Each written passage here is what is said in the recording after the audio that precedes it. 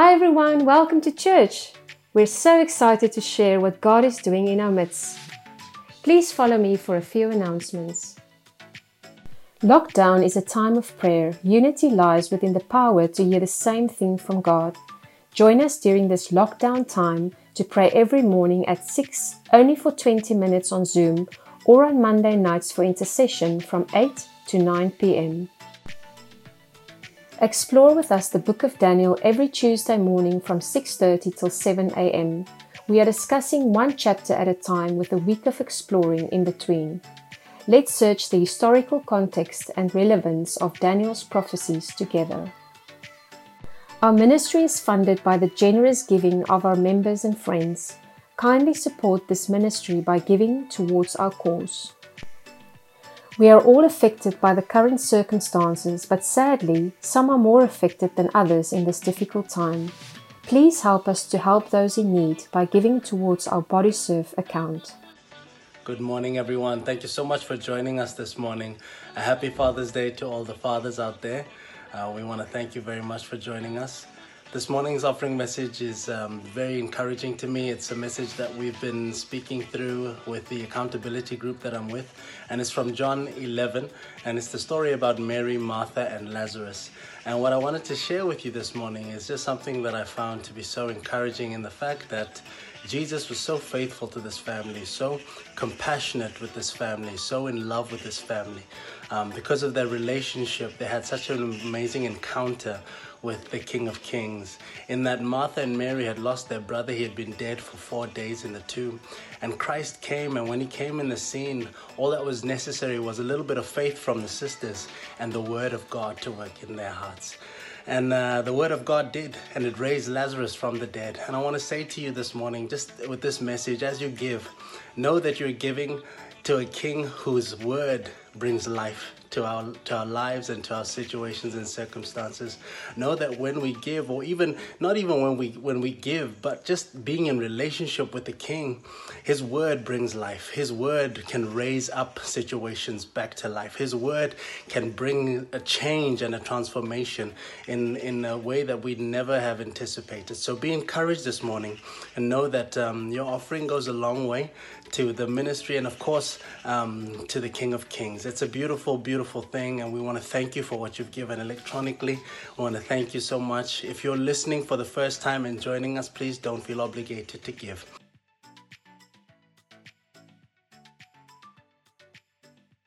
So, good morning, everybody. I'm really glad that you could join us today for today's sermon.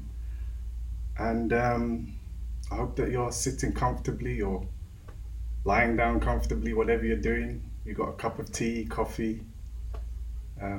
Just settle in and look forward to what's coming today.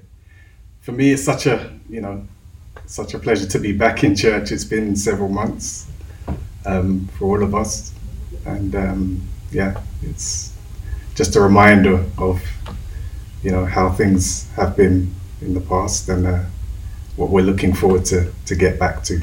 So just before I get into the sermon, as always, I want to pray and just pray for God's blessing. So Father, just thank you for this day. Lord, we thank you for your word. I just pray that, Father, the seed that's sown by this word will just go through that process, Lord, of being cultivated, taking root, and ultimately bearing fruit in the lives of those who receive it. So Father, just remembering that we do this for your glory and for your honor. In Jesus' name, amen. So, it's time to let your scapegoat go. For since the law has but a shadow of the good things to come, instead of the true form of these realities, it can never, by the same sacrifices that are continually offered every year, make perfect those who draw near. Otherwise, would they not have ceased to be offered, since the worshippers, having once been cleansed, would no longer have any consciousness of sins? But in these sacrifices, there is a reminder of sins every year, for it is impossible for the blood of bulls and goats to take away sins. So I'm not going to elaborate on that any further at this moment. What I want that to do, I just want to sow that as a seed into your heart. And through the sermon, I want that seed to go through its process. And by the end of it, we'll revisit that scripture. And hopefully it will have a deeper meaning to you by then. So we're going to go back into late 90s. I'm not entirely sure of the exact date that I'm talking about, so forgive me for that. But it's roughly late 90s, possibly the beginning of the millennium. But yeah, let's get into it. So I was working at the time for a research company. And at the time there was a friend of mine there who was also a Christian. So we had that in common, and our friendship sort of grew out of that. We got on pretty well. And after a period of time, I think she left before me. And we maintained our friendship after that. So I do recall that eventually she was working for her local church. And I used to go and visit her there. We'd sit, we'd chat, even while she was working at the time. And we had a good friendship, and it was something that, I valued at the time. But I recall on a particular day, I was there just, visiting her, our usual chats. But there was something different about this particular day. She seemed a bit agitated for some reason. And I remember I was telling her about, another lady friend that I was interested in potentially in a relationship or something. And I recall at the time, as I was telling her, she was muttering something to herself. And the only thing I can remember her saying is, my husband. And it was, it wasn't seen directly to me, it was sort of under her breath, but it was audible enough for me to hear. She was saying something about my husband. And I kind of, brushed it off. I thought, well, there must be something going on that I'm not aware of and that she doesn't particularly want to talk to me about. So I left it. And I don't recall the time, but at some point, I think it was a phone call that we had. It may have been that same evening later, or it may have been possibly days later. It's a bit vague. But it was a particular time when the actual truth about what was happening there came to light. So during this conversation, she told me that she had a dream. And the dream was that God had told her in this dream that I was going to be her husband. Now, as much as I liked her as a friend, it's not something that I contemplated seriously with her, a relationship leading to marriage ultimately. But, I received what she said at the time. I don't recall how I reacted initially or what I said. But it's what happened after that really, I want to get into. What became clear to me is that there was a seed sown. I noticed from that point onwards, whenever I spoke to her again, there was something not right. This conversation that she'd had was hanging over our relationship, to the point where it actually dominated my thoughts. Whenever, I encountered her again, whenever we had a conversation, my visits, lessened to the point where they didn't happen anymore. I realized, I didn't particularly want to be around her, but at the same time I was thinking, well, is there something in this? Is there something I'm missing? Is my heart not right? Is God saying something to me about this that I'm not getting? And then I start to ponder all these things, you know, and all these thoughts that were making me feel, you know, almost condemned in a sense, I associated with her, with my relationship with her. So this went on for some time. I can't say exactly how long it went on for, possibly a year or two. I do recall, for example, that it got to the point where when I heard from her, it was, for example, on a birthday, you know, because our relationship had broken down so much that she would call me on a particular time. So my birthday was an opportunity for her to get in touch. And I just felt, well, the only reason you're calling me is because you think that, you know, we're going to get married. And by this time, you know, I guess I'd started to resent her and to resent her being in my life. But I never actually said that to her at the time, you know. It was just something that I was feeling, something that had been sown in my heart. So time passed,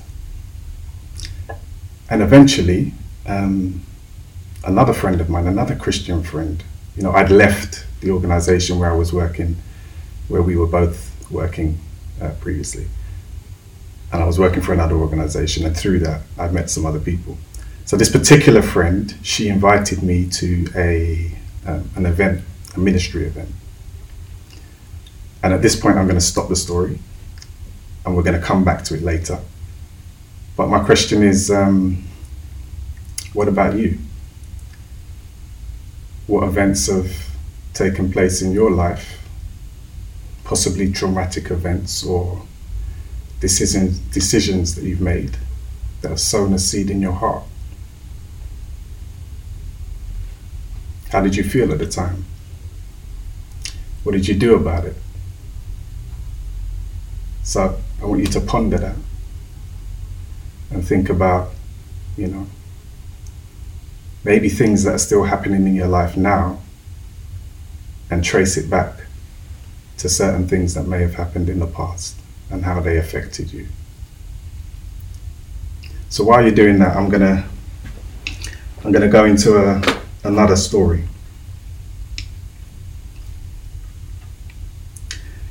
This particular story, it goes by the name of the Steve Bartman incident. So Steve Bartman, he was a Chicago Cubs fan, and this particular incident took place in 2003 on October the 14th. But in order for us to kind of really understand the events of that story, we actually need to go back in time. So we need to go back to 1945 on October the 6th. So picture this, it's a baseball, it's the World Series of baseball.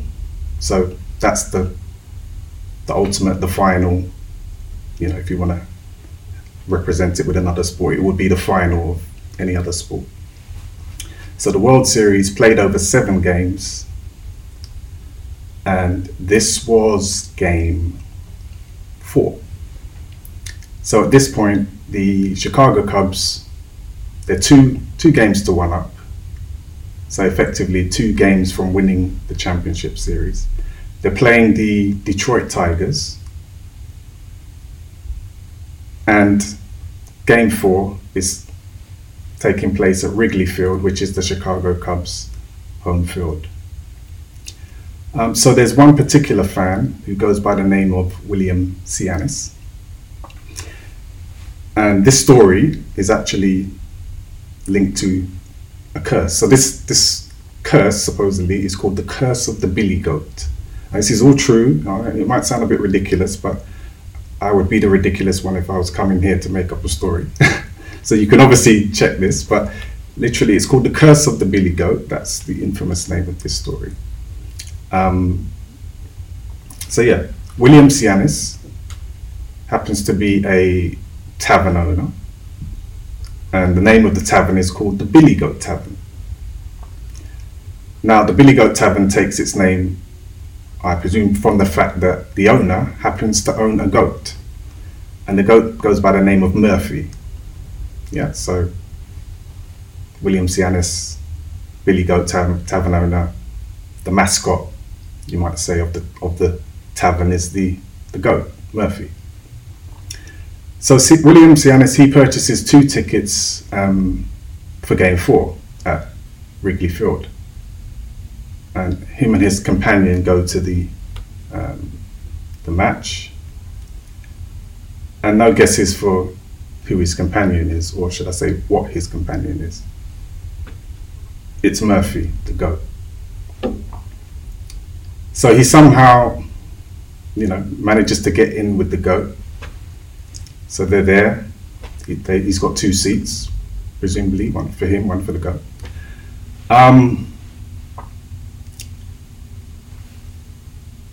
And at some point, I think the Cubs are leading the game as well.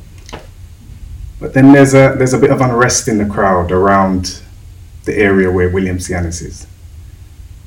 So basically what's happening is the goat smells, and the fans are not happy. Those in close proximity are not happy. They start to complain.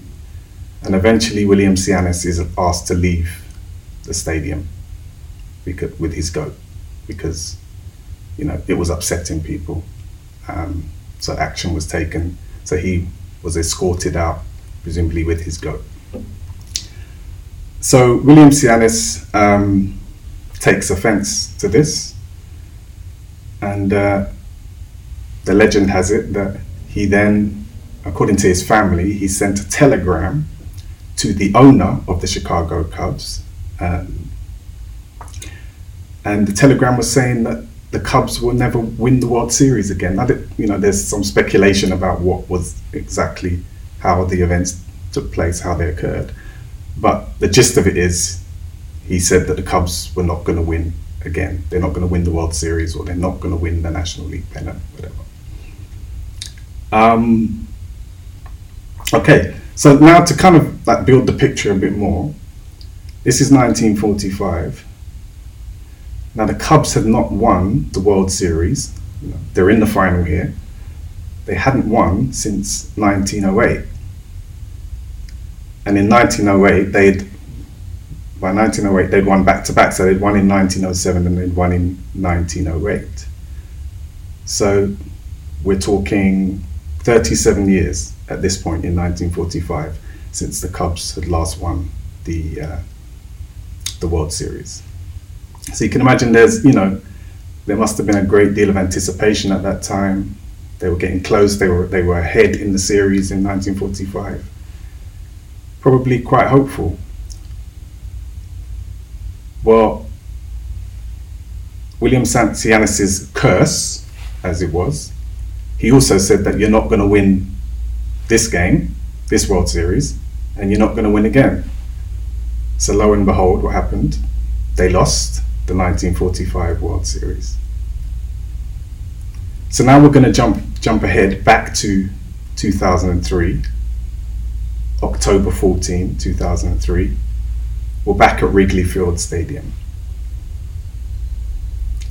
This is Game 6. The Chicago Cubs are playing the Florida Marlins.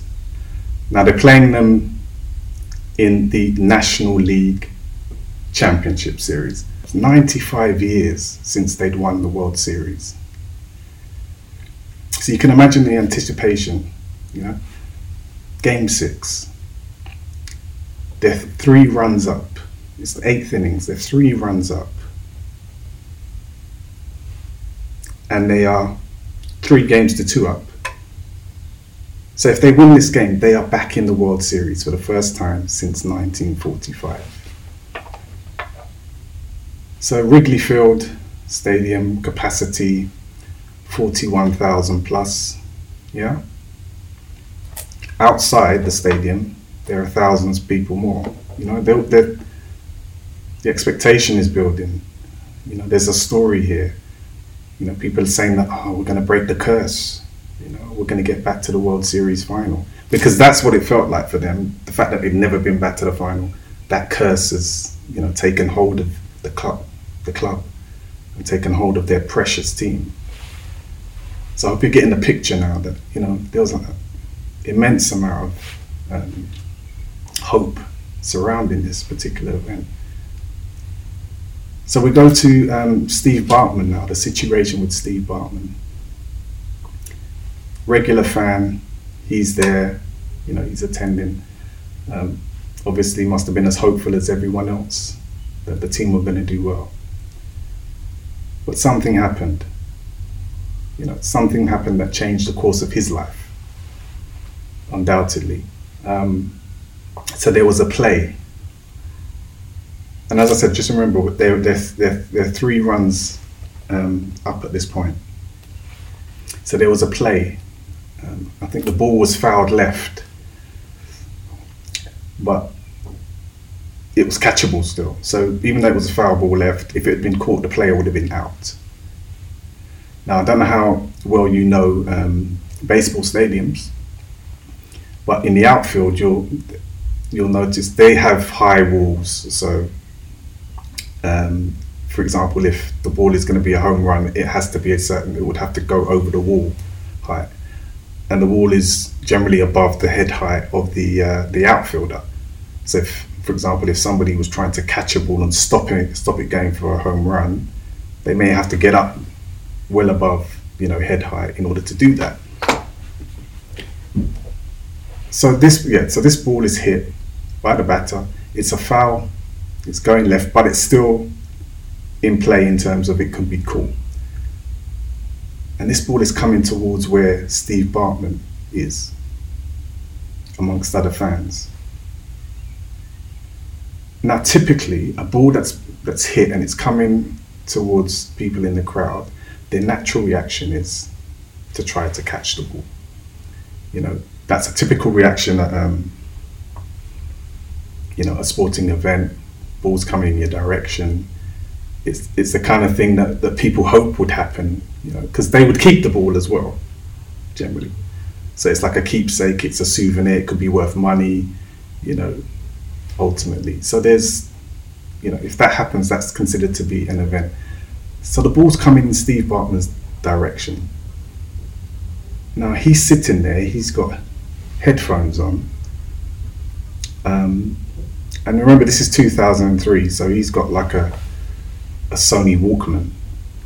Yeah, you remember those things? Those they look pretty naff now, but they were like, you put a cassette in there, big chunky buttons.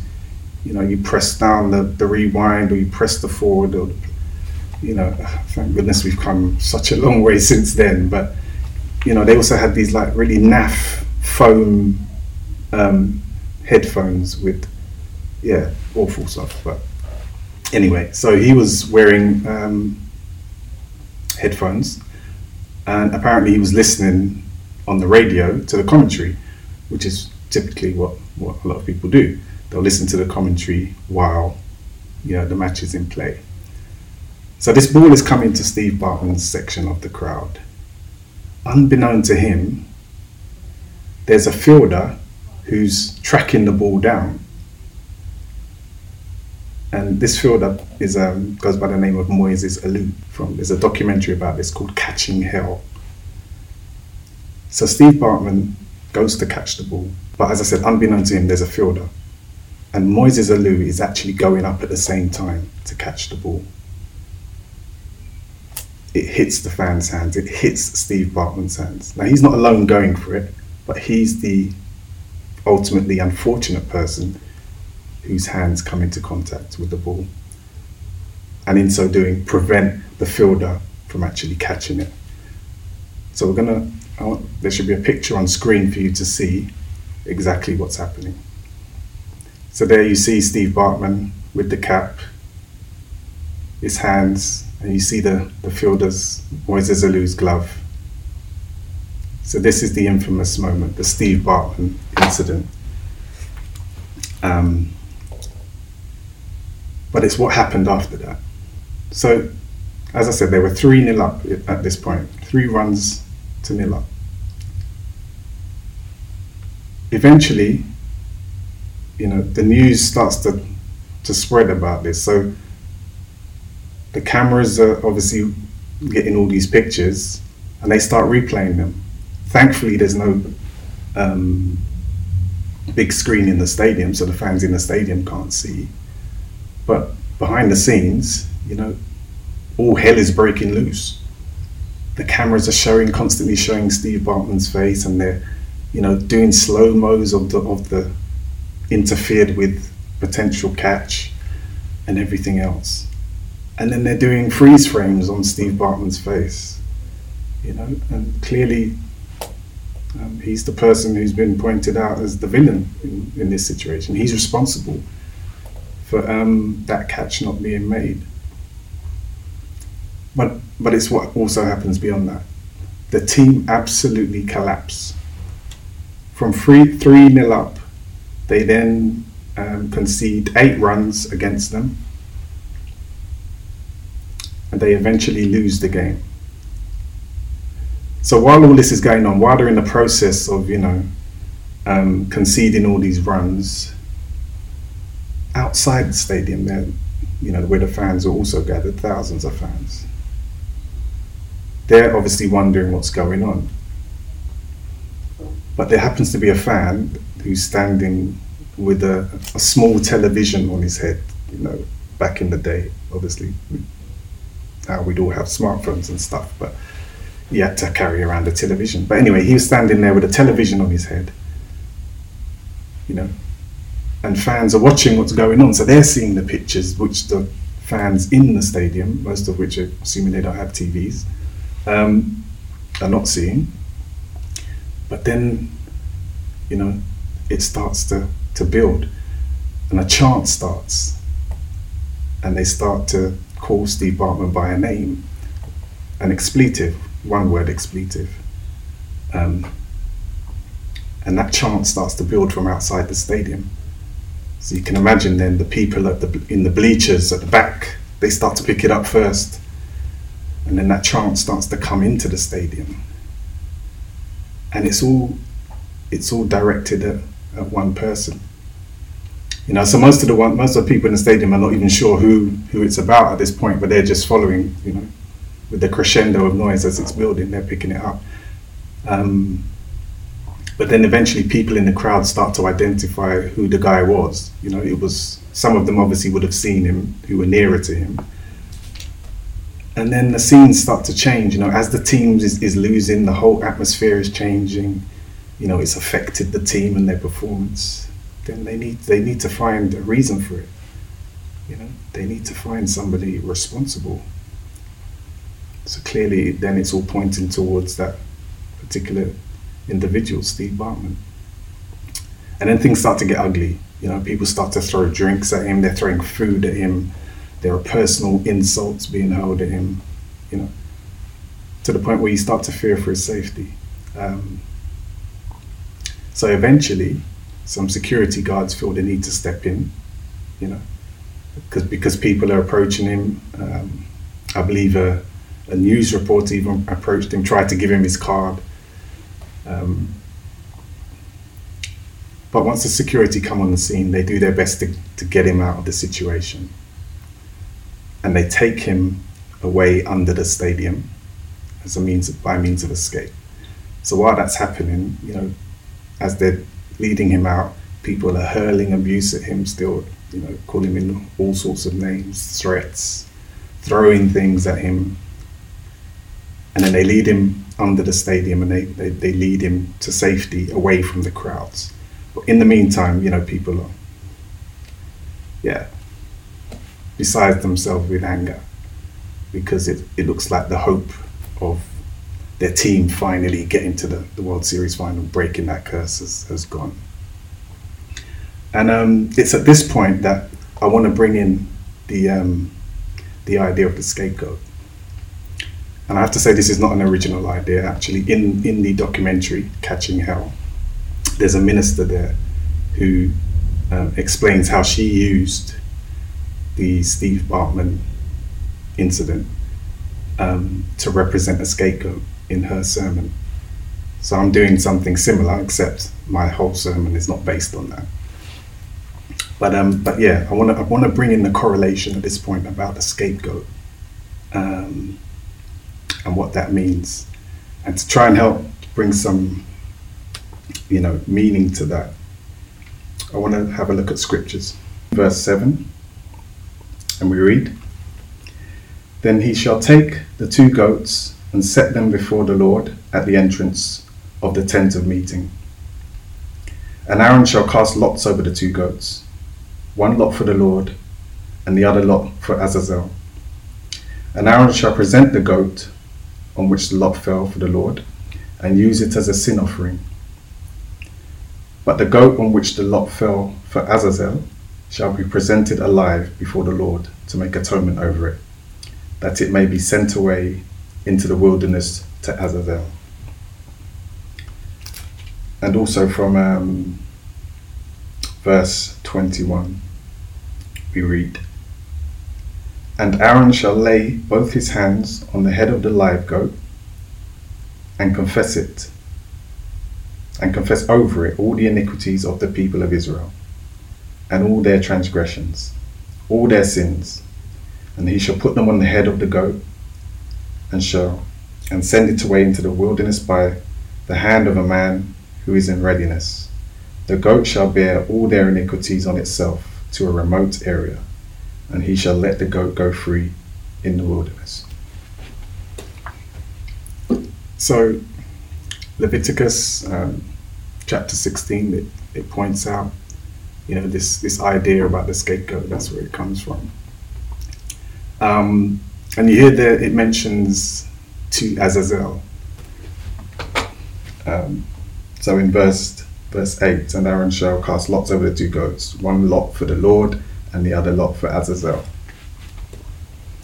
So essentially with the 2 goats, one of them, the purpose of it is for sacrificial blood as part of a sin offering, and the other one is deemed to be used as a scapegoat to be sent away. Now the word Azazel, there's been some debate about what that actually means. It's seen as a name of a demon spirit that sort of exists in the wilderness, but it's also been considered to be a name of a place as well. But in terms of trying to really find, something that represented the idea of the scapegoat well, and the meaning and where that's come from, I think the Brown Driver Briggs Hebrew Lexicon gives a very good presentation of that. So it sees it as a reduplicative, of the intensive of the stem. So the stem for the word of the word Azazel, the stem appears as -Z-L. It's a bit confusing, but essentially the stem means to remove. So the reduplication of the stem brings about the word La'azazel, which means to remove completely.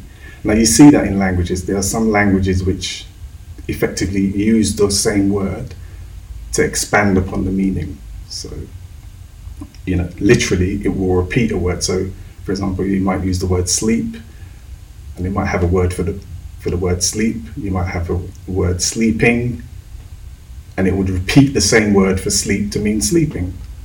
Some even go further and triplicate it, and they might repeat the same word 3 times to mean still sleeping. So you get the idea. So those of you out there who are possibly, some budding Hebrew scholars or into hermeneutics and etymology, you might want to explore that further, but I'm going to leave that there. But yeah, so we're dealing with the sin offering here. Now there were actually 5 major offerings, of which the sin offering was one. And we'll just look at that really quickly. And that's I'm going to go to Leviticus 1, just to my notes here. So the 5 major offerings.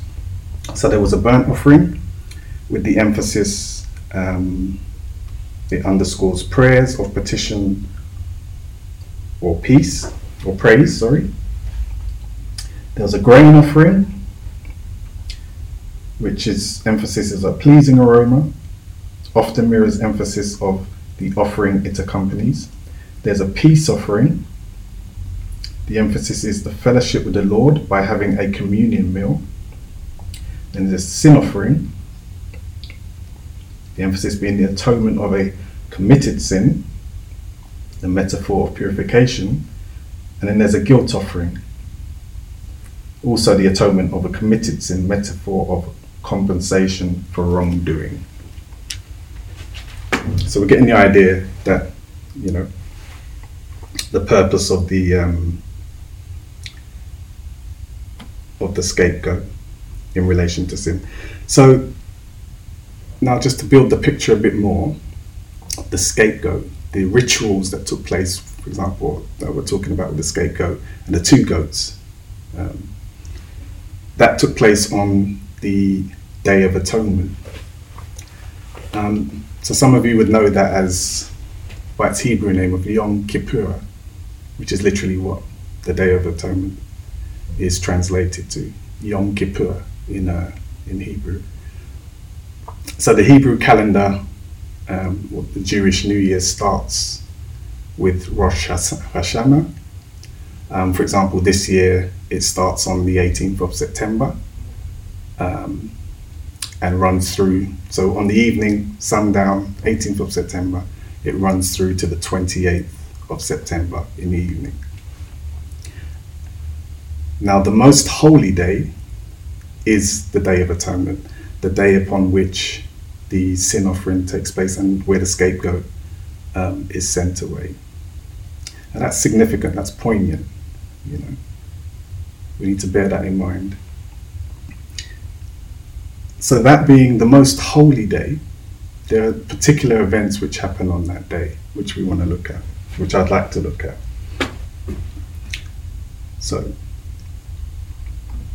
there were two features that distinguish this day of worship. First, it was the one day of the year that the high priest, and only the high priest, entered the most holy place, the Holy of Holies, of the tent of the meeting, where he presented sacrificial blood as atoning sacrifice for the sins of Israel, and the purification of the tent of meeting. So inside the most holy place was the Ark of the Covenant that represented the resident presence of God. The high priest sprinkled blood on the lid, that's the mercy seat, of the Ark of the Covenant, achieving the forgiveness of sin for the priest and the congregation. Next, the high priest sprinkled blood in the outer room of the tent of meeting. The blood decontaminated the ceremonial impurities accumulated by the sins and the ceremonial uncleanness committed for the year. The purification of the tent of meeting was national in scope, giving a comprehensive purging of sins and impurities. So secondly, the Day of Atonement included a ceremony that involved the expulsion of a living animal from the camp, traditionally translated the scapegoat. And then the service would conclude with the Neila, which is a prayer which begins shortly before sunset, when the gates of prayer will be closed. Yom Kippur comes to an end with a recitation of Shema Yisrael and the blowing of the shofar. So we see the significance of the shofar for us and what that represents. So as I said, Yom Kippur, the Day of Atonement, the most holy day, the most sacred day, the final day of the Jewish high holidays, high holy days, or high holidays. Set apart for God. There's a reason why God made this the most holy day. And the events which happen on that day point towards that. So we need to bear that in mind. So yeah, the blowing of the shofar marks the conclusion of the fast. Now the shofar is actually also blown on the opening day. So the opening day, Rosh Hashanah, the biblical name for that is Yom Teruah, which literally means the day of shouting or blasting. And on that day, the shofar would also be blown traditionally. So you're getting the idea now of, of the scapegoat and sort of the history behind it, at least the biblical history behind it and what that represents. I'm hoping that picture's starting to come together for you. Now let's shoot forward. In more recent events, we'll know that there was a well-publicized and protested death. And that's the death of George Floyd at the hands of the Minneapolis Police Department. I'm not going to go into details about that. I'm sure people have, exhausted a lot of the material out there in terms of feeding their hunger for that information. What I do want to tell you about, though, is what happened to the mayor of Minneapolis during a rally that he attended in the local community. So during the rally, he was asked more than once to give a yes or no answer to whether he would defund the Minneapolis Police Department. Yeah, to defund effectively, to abolish it, to take it out of commission, to take it out of service. So let's get a real idea of what's going on. This was not a cordial conversation. They sought to put pressure on him, mentioning the fact that he was up for re-election next year. So you start to see, that there was coercion in here. They were trying to, manipulate him, basically.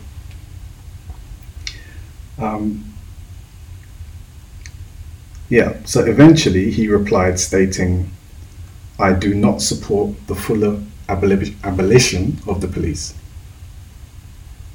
Yeah, so they felt, if they put enough pressure on him, put him on the spot, they could get him to say, yes, I will defund the Minneapolis police. But he stood there in the crowd and said, "I do not support the full abolition of the police."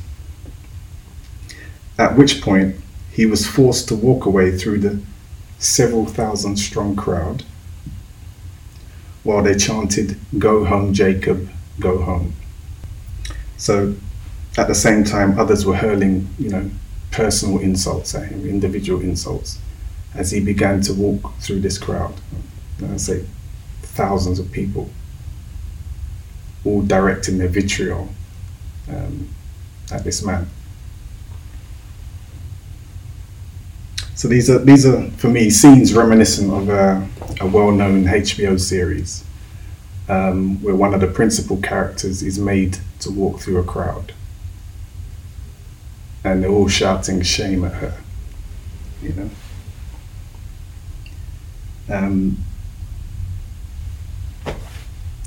She endured a similar fate. The only difference being that she was completely disrobed at the time. Yeah. If you don't know what that means, she was naked, basically. She had nothing on while she was walking through this crowd, and they were shouting shame at her.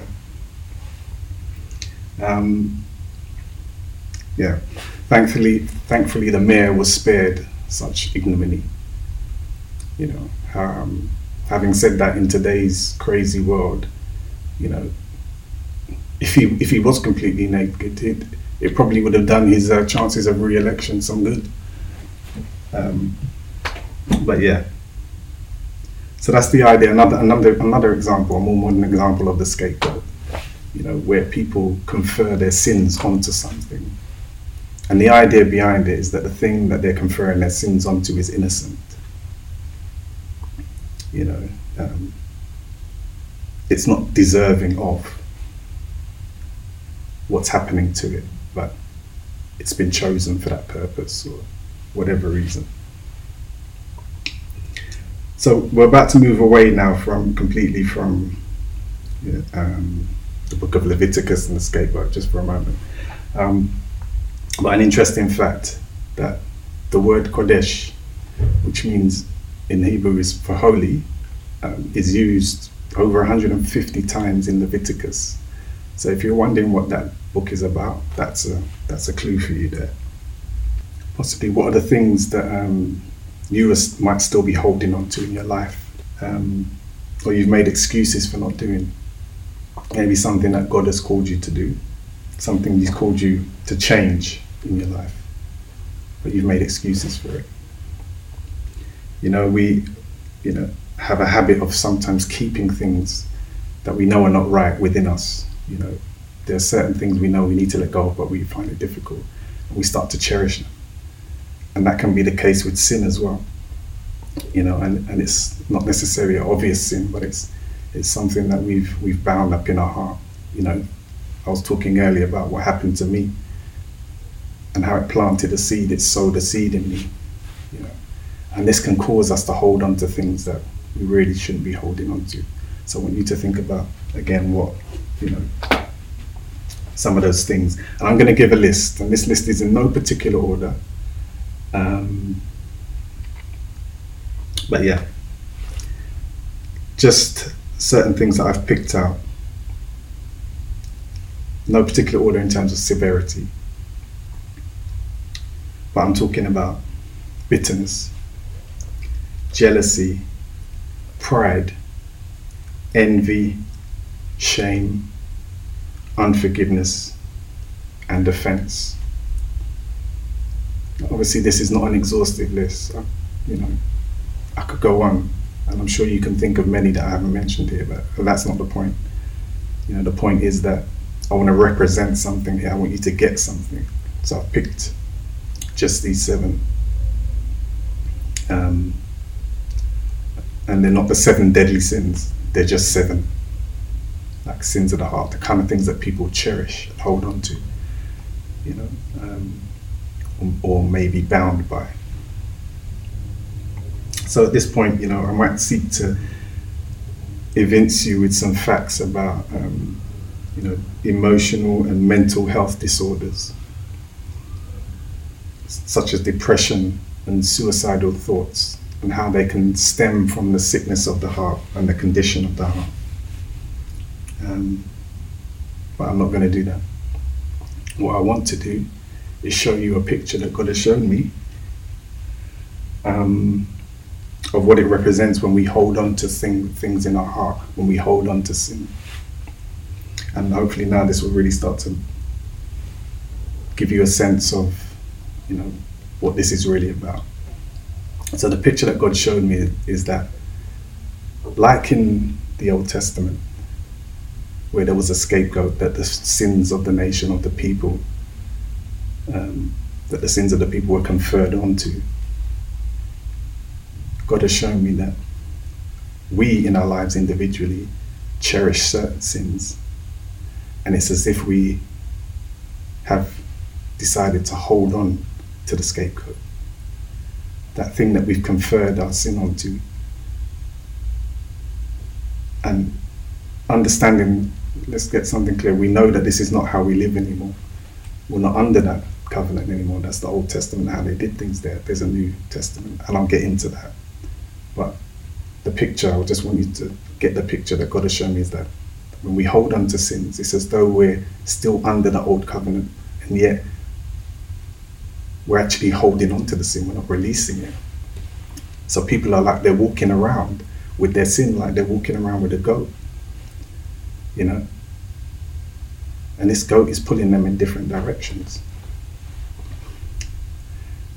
And you need to remember as well that the goat smells. Remember the story with William Sianis, the curse of the billy goat, why he had to leave the stadium. The goat smells. And that aroma is what our sin is like. That aroma coming from the goat is what our sin is like. And I'm not talking about any sin. I'm talking about those things that we willfully hold on to, those things that we know we need to let go of, those things that God has spoken to us about. Whether it's directly in the Spirit, through His Word, through other people, you're aware of it, but we cover it up. We hold on to it for a reason. We become familiar with it and we make excuses for it. It's like we're holding on to that goat which should have been released and should have been sent away. And then God further enhanced the picture. And he said, some of you are like goat herders. You don't just have one goat. Over the years, you've gathered several goats. And these things you're holding on to all of them, and they're surrounding you. You know, and they're pulling in every direction. And they all smell. And he showed me that some of them, sometimes you take one particular goat, you set it on your lap, and you give it more attention than, you know, the others. So you might, on a particular day, you might stroke one goat and hand feed it while it's on your lap, while the other goats are looking on. You know, when is it my turn? God showed me that picture. That's what, when we hold on to our sins and the way that we are, and how we make excuses for them, and how we pamper them and justify them, certain cherished sins in our heart. And as I said, I'm not just talking about sin in general. You know, we know we're forgiven of sin, and you know, God understands that, you know, we are sinful in nature, and He's made a way out for us. I'm talking about willful sin, when we know we're doing wrong, we keep holding on to it, we cherish it, and it's secret. Yeah. And we justify it. That's something else. This is what I'm talking about, the ones we hold on to. Yeah, and so this idea about the goat herder, where you've got several around you, and these things smell so bad.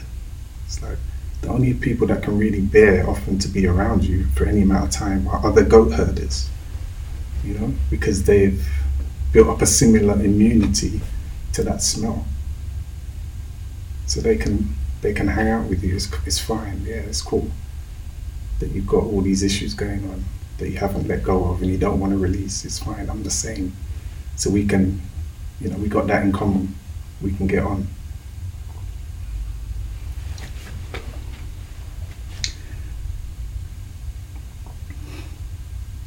So I call this my allegorical metaphor. What's coming? So I've broken this down in the sense that further still, we even give some of them names. We give these goats names. So I'm going to run through a list for you. So it might be the name of the person you're offended at because of what they did and how it makes you feel. Or the person you need to forgive, but just can't bring yourself to do it. It might be that person or family you envy because they appear to have so many of the things you want, but God hasn't blessed you with.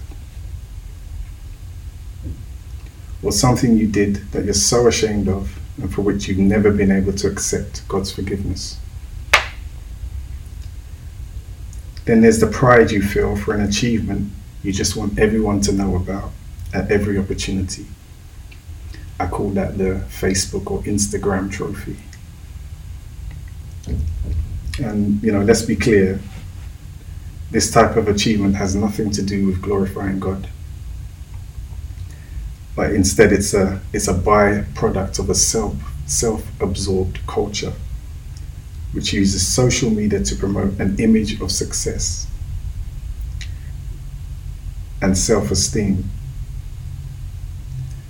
And just to clarify further, the type of self-esteem I'm talking about is defined in dictionary.com as an inordinately or exaggeratedly favorable impression of oneself. Does that sound familiar? It certainly does to me. Or what about the jealousy you might harbor in your heart when a beloved spiritual family member is promoted to a position in the church equal to the one you already occupy, when you feel they're not ready? And I want to clarify again and distinguish this from the righteous jealousy God speaks about in His Word. And I'll give you a couple of examples. So I'm going to read from Exodus, firstly, and chapter 20, verses 3 to 6.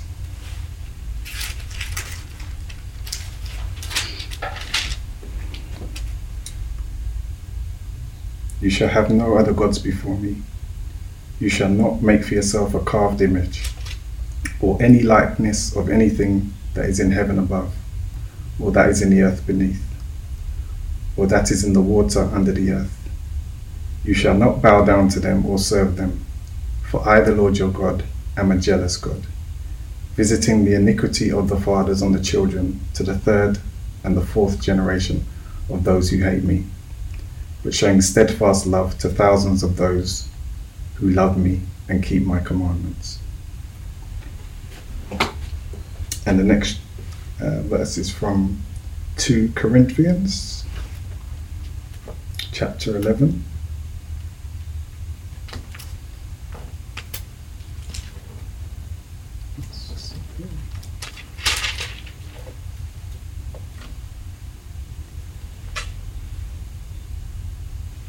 Yeah. So we're reading from verse 2 to 4. Verses 2 to 4. For I feel a divine jealousy for you. So this is Paul talking to the false apostles, Corinthian church. For I feel a divine jealousy for you. I betrothed you to one husband, to present you as a pure virgin to Christ. But I am afraid, as the serpent deceived Eve by his cunning, your thoughts will be led astray from a sincere and pure devotion to Christ. For if someone comes and proclaims another Jesus than the one we proclaimed, or if you receive a different spirit from the one you received, or if you accept a different gospel from the one you accepted, you put up with it readily enough. So this is Paul just pointing out to the church in Corinth about their attitude, and to be aware of the false prophets, because they were being enticed, basically, and going away from the truth that they'd received.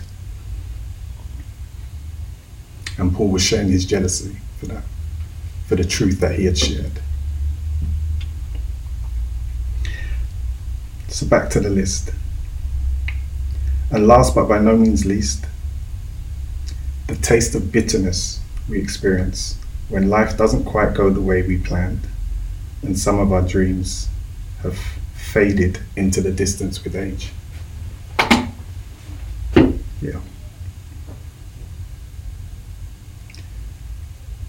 So as I said, we're not required to live as we did in the Old Testament. You know, God has made a better way for us. There was a new plan, there was a new covenant that came, and that's what we live under now. And I want to go back to Hebrews 10. So that was the first scripture I read at the beginning. I said I was not going to elaborate on it. I wanted to sow it as a seed. So at this point I wanted to revisit it. So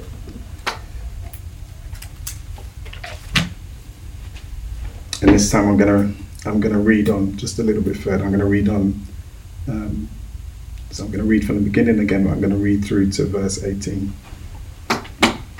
For since the law has but a shadow of the good things to come, instead of the true form of these realities, it can never, by the same sacrifices that are continually offered every year, make perfect those who draw near.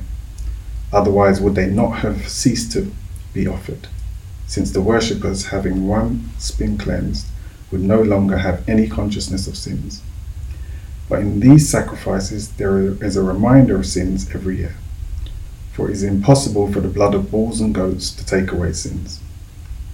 Consequently, when Christ came into the world, he said, "Sacrifices and offerings you have not desired, but a body have you prepared for me. In burnt offerings and sin offerings you have taken no pleasure." Then I said, "Behold, I have come to do your will, O God, as it is written of me in the scroll of the book. When he said above, you have neither desired nor taken pleasure in sacrifices and offerings and burnt offerings and sin offerings, these are offered according to the law. Then he added, behold, I have come to do your will.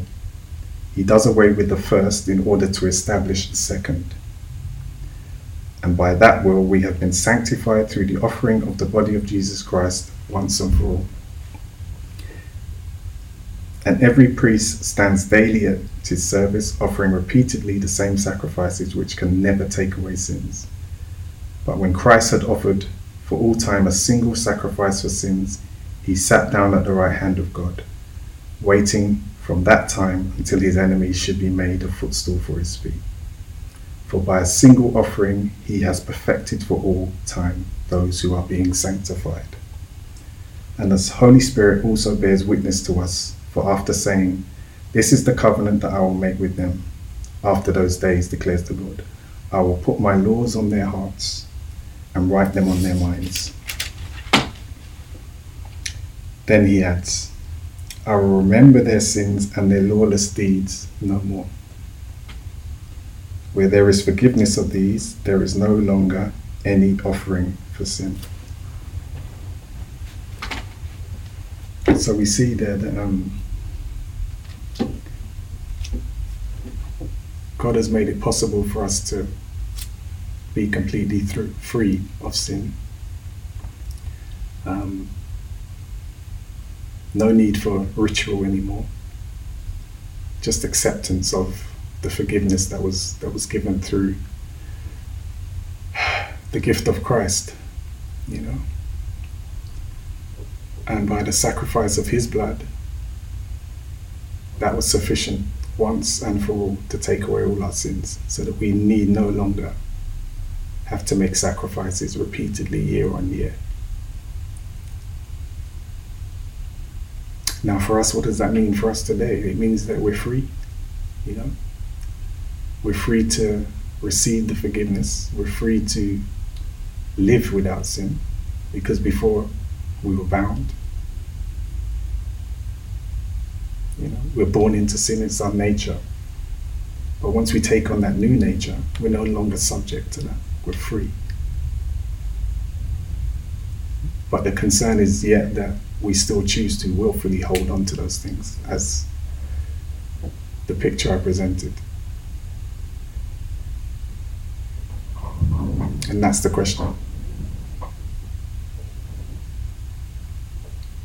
What are we holding on to that we've already been forgiven for? That God has already made it possible for us to be free from, and in his view has already been removed from sight. And yet we hold on to these things as though they're still an important part of our life, and they form part of our personality or our character. We have to question that. What are we still holding on to that God is speaking to us about, that he's told us many times to deal with, that we haven't dealt with? And if I'm speaking to nobody else today, I'm speaking to myself, because I hear it. And I know it includes me. But I'm asking you also to ask yourself. I also want to just add a couple more scriptures to that, just to sort of embellish it a little bit with truth. So we're going to look at Romans chapter 3, 21 to 25. Let's see what it says here.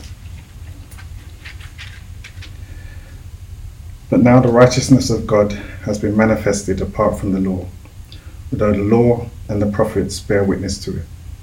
The righteousness of God through faith in Jesus Christ for all who believe, for there is no distinction, for all have sinned and fall short of the glory of God, and are justified by his grace as a gift, through the redemption that is in Christ Jesus, whom God put forward as a propitiation by his blood, to be received by faith. This was to show God's righteousness, because in his divine forbearance he had passed over former sins. And just one more scripture, and that's from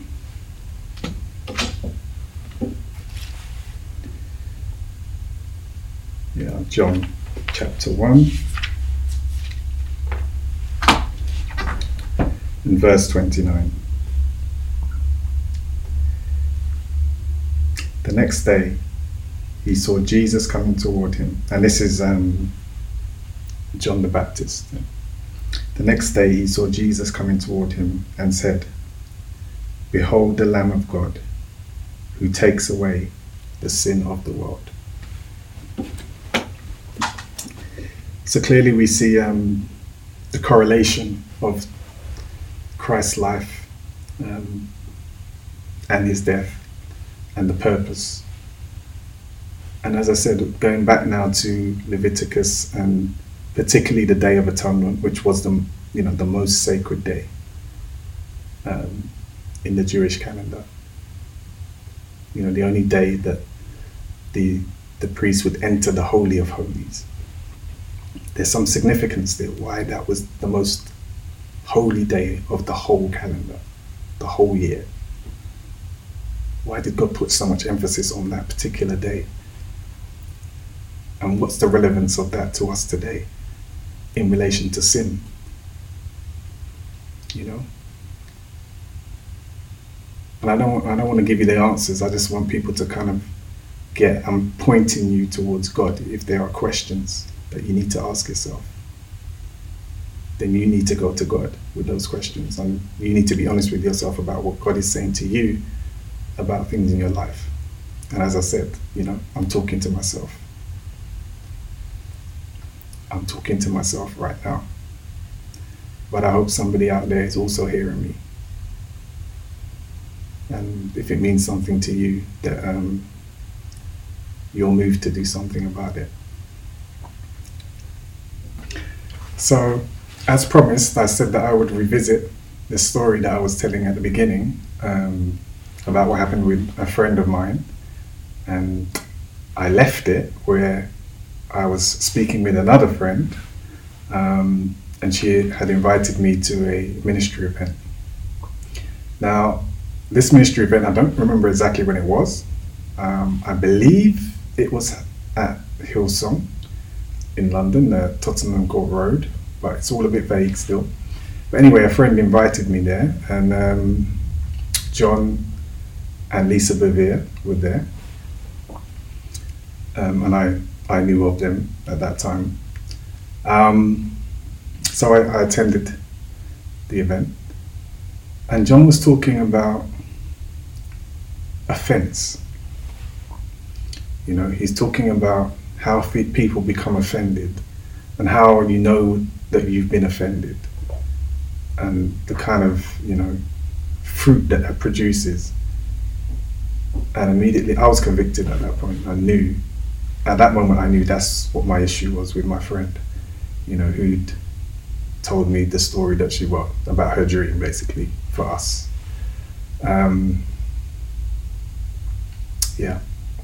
I was offended. And what I needed to do was actually go to her and ask for her forgiveness for my offense. And it's funny, when I heard that, I knew that was going to set me free from what I was feeling, what I've been feeling, since I'd learned from her what was going on, and how she was feeling about us. I knew that was going to set me free. So immediately after, the service, the ministry, I left with my friend, and I said, I need to call someone. So I called her, and I told her I forgive her. I said, I forgive you for being offended towards you of what you said. I can't remember what she said. I don't believe she said much at all. But I kind of got the sense that it was a relief for her as well, because she was obviously sensing that things weren't good between us. I mean, the truth is we were never going to be friends in the way that we were because of what happened. It just broke that relationship. But at least the feeling that I had towards her offense, I was ultimately set free from. And it was just through that recognizing what I needed to do. Yeah, so there is a way out. We need to get the answers, and the only place to go for that, is to God. And God will do it either directly through you or through others. He'll make a way out. He'll give you an answer. So as I said, I'm coming to a close now. And I want to finish with just one more story. Now, this is a story by a dearly departed brother, the evangelist Reinhard Bonnke. And the story is called The Foolproof Recipe for Victory. So I'm just going to read that for you. Maybe you have not read this before. This is how my parable begins. Let me call him John. John had a double-story house, 5 + 5 rooms. One day there was a gentle knock on the front door. When John opened it, it was the Lord Jesus. Please come in, John pleaded. I will give you the best room in my house. It is upstairs. Well, Jesus is a gentleman and said, thank you. The next morning, someone hammered against the front door. When John opened it, who was there? The devil. No, shouted John, I don't want you here. But the devil said, I'm already in. And a big fight started. Satan poured filthy temptation on him. It was horrible. By the end of the evening, John somehow got the victory and threw the devil out. Then he said, wait a minute, I gave Jesus the best room in the house. Why didn't he come to my rescue? Jesus said to John, look, you gave me one of 10 rooms. John was on his knees and said, I can see my mistake. Sorry, Lord, let's make 50-50. Jesus is a gentleman and accepted. The next day was a repeat of the day before. Somehow the devil got in and out and John was totally exhausted. Why didn't Jesus come to my rescue today? I need to go and ask. The Lord said, my son, why don't you give me all 10 rooms? And then instead of me staying with you, you stay with me. John broke down. He pulled the key out of the front door from his pocket and handed it to Jesus. Now he had given it all. The next morning it was still dark when someone was knocking at the front door so hard that the whole building shook. John jumped frightened and shaken out of bed crying, oh, it's the devil again, when suddenly he heard footsteps, but this time inside the house. Jesus was marching in majesty and power towards the front door. He had the key. It was now his duty to answer the door. John was wondering what would happen and stood right behind Jesus when the Lord opened the door wide. Who was it? The devil, of course. But when the devil saw Jesus standing in the door, he bowed low, very low indeed, and said, sorry, sir, I knocked on the wrong door. Some have given 9 rooms to Jesus, and on the door of room number 10 they have written, strictly private. It is there where they have their secret sins and live their double life. But Jesus cannot be cheated.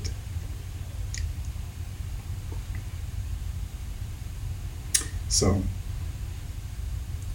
if you recognize that you are harboring secret and cherished sins, perhaps now is the time to pray and ask God to help you to acknowledge them and remove them from your life. So I'm just going to read this prayer, and this prayer is going to close today's talk message.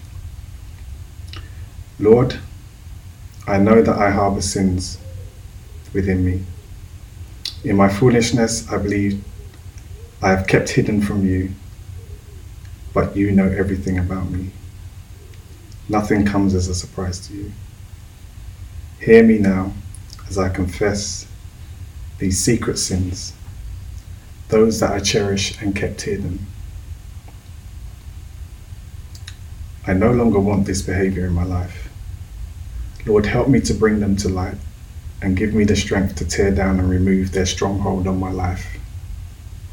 My heart's singular desire is to live a life dedicated to you and in worship to you only with a clear conscience and a clean heart. If there are other cherished sins remaining in me that I have yet to recognize or have disregarded, please reveal them also that I may be free of their control. I pray in the name of Jesus. Amen. And I leave you with this encouragement from David. Blessed is he whose transgression is forgiven, whose sin is covered. Blessed is the man against whom the Lord does not count iniquity, and in whose spirit there is no deceit. Psalm 32:1. So if you need ministry, there will be a link below that you can go to. And thank you for listening. Thank you for watching. And be blessed.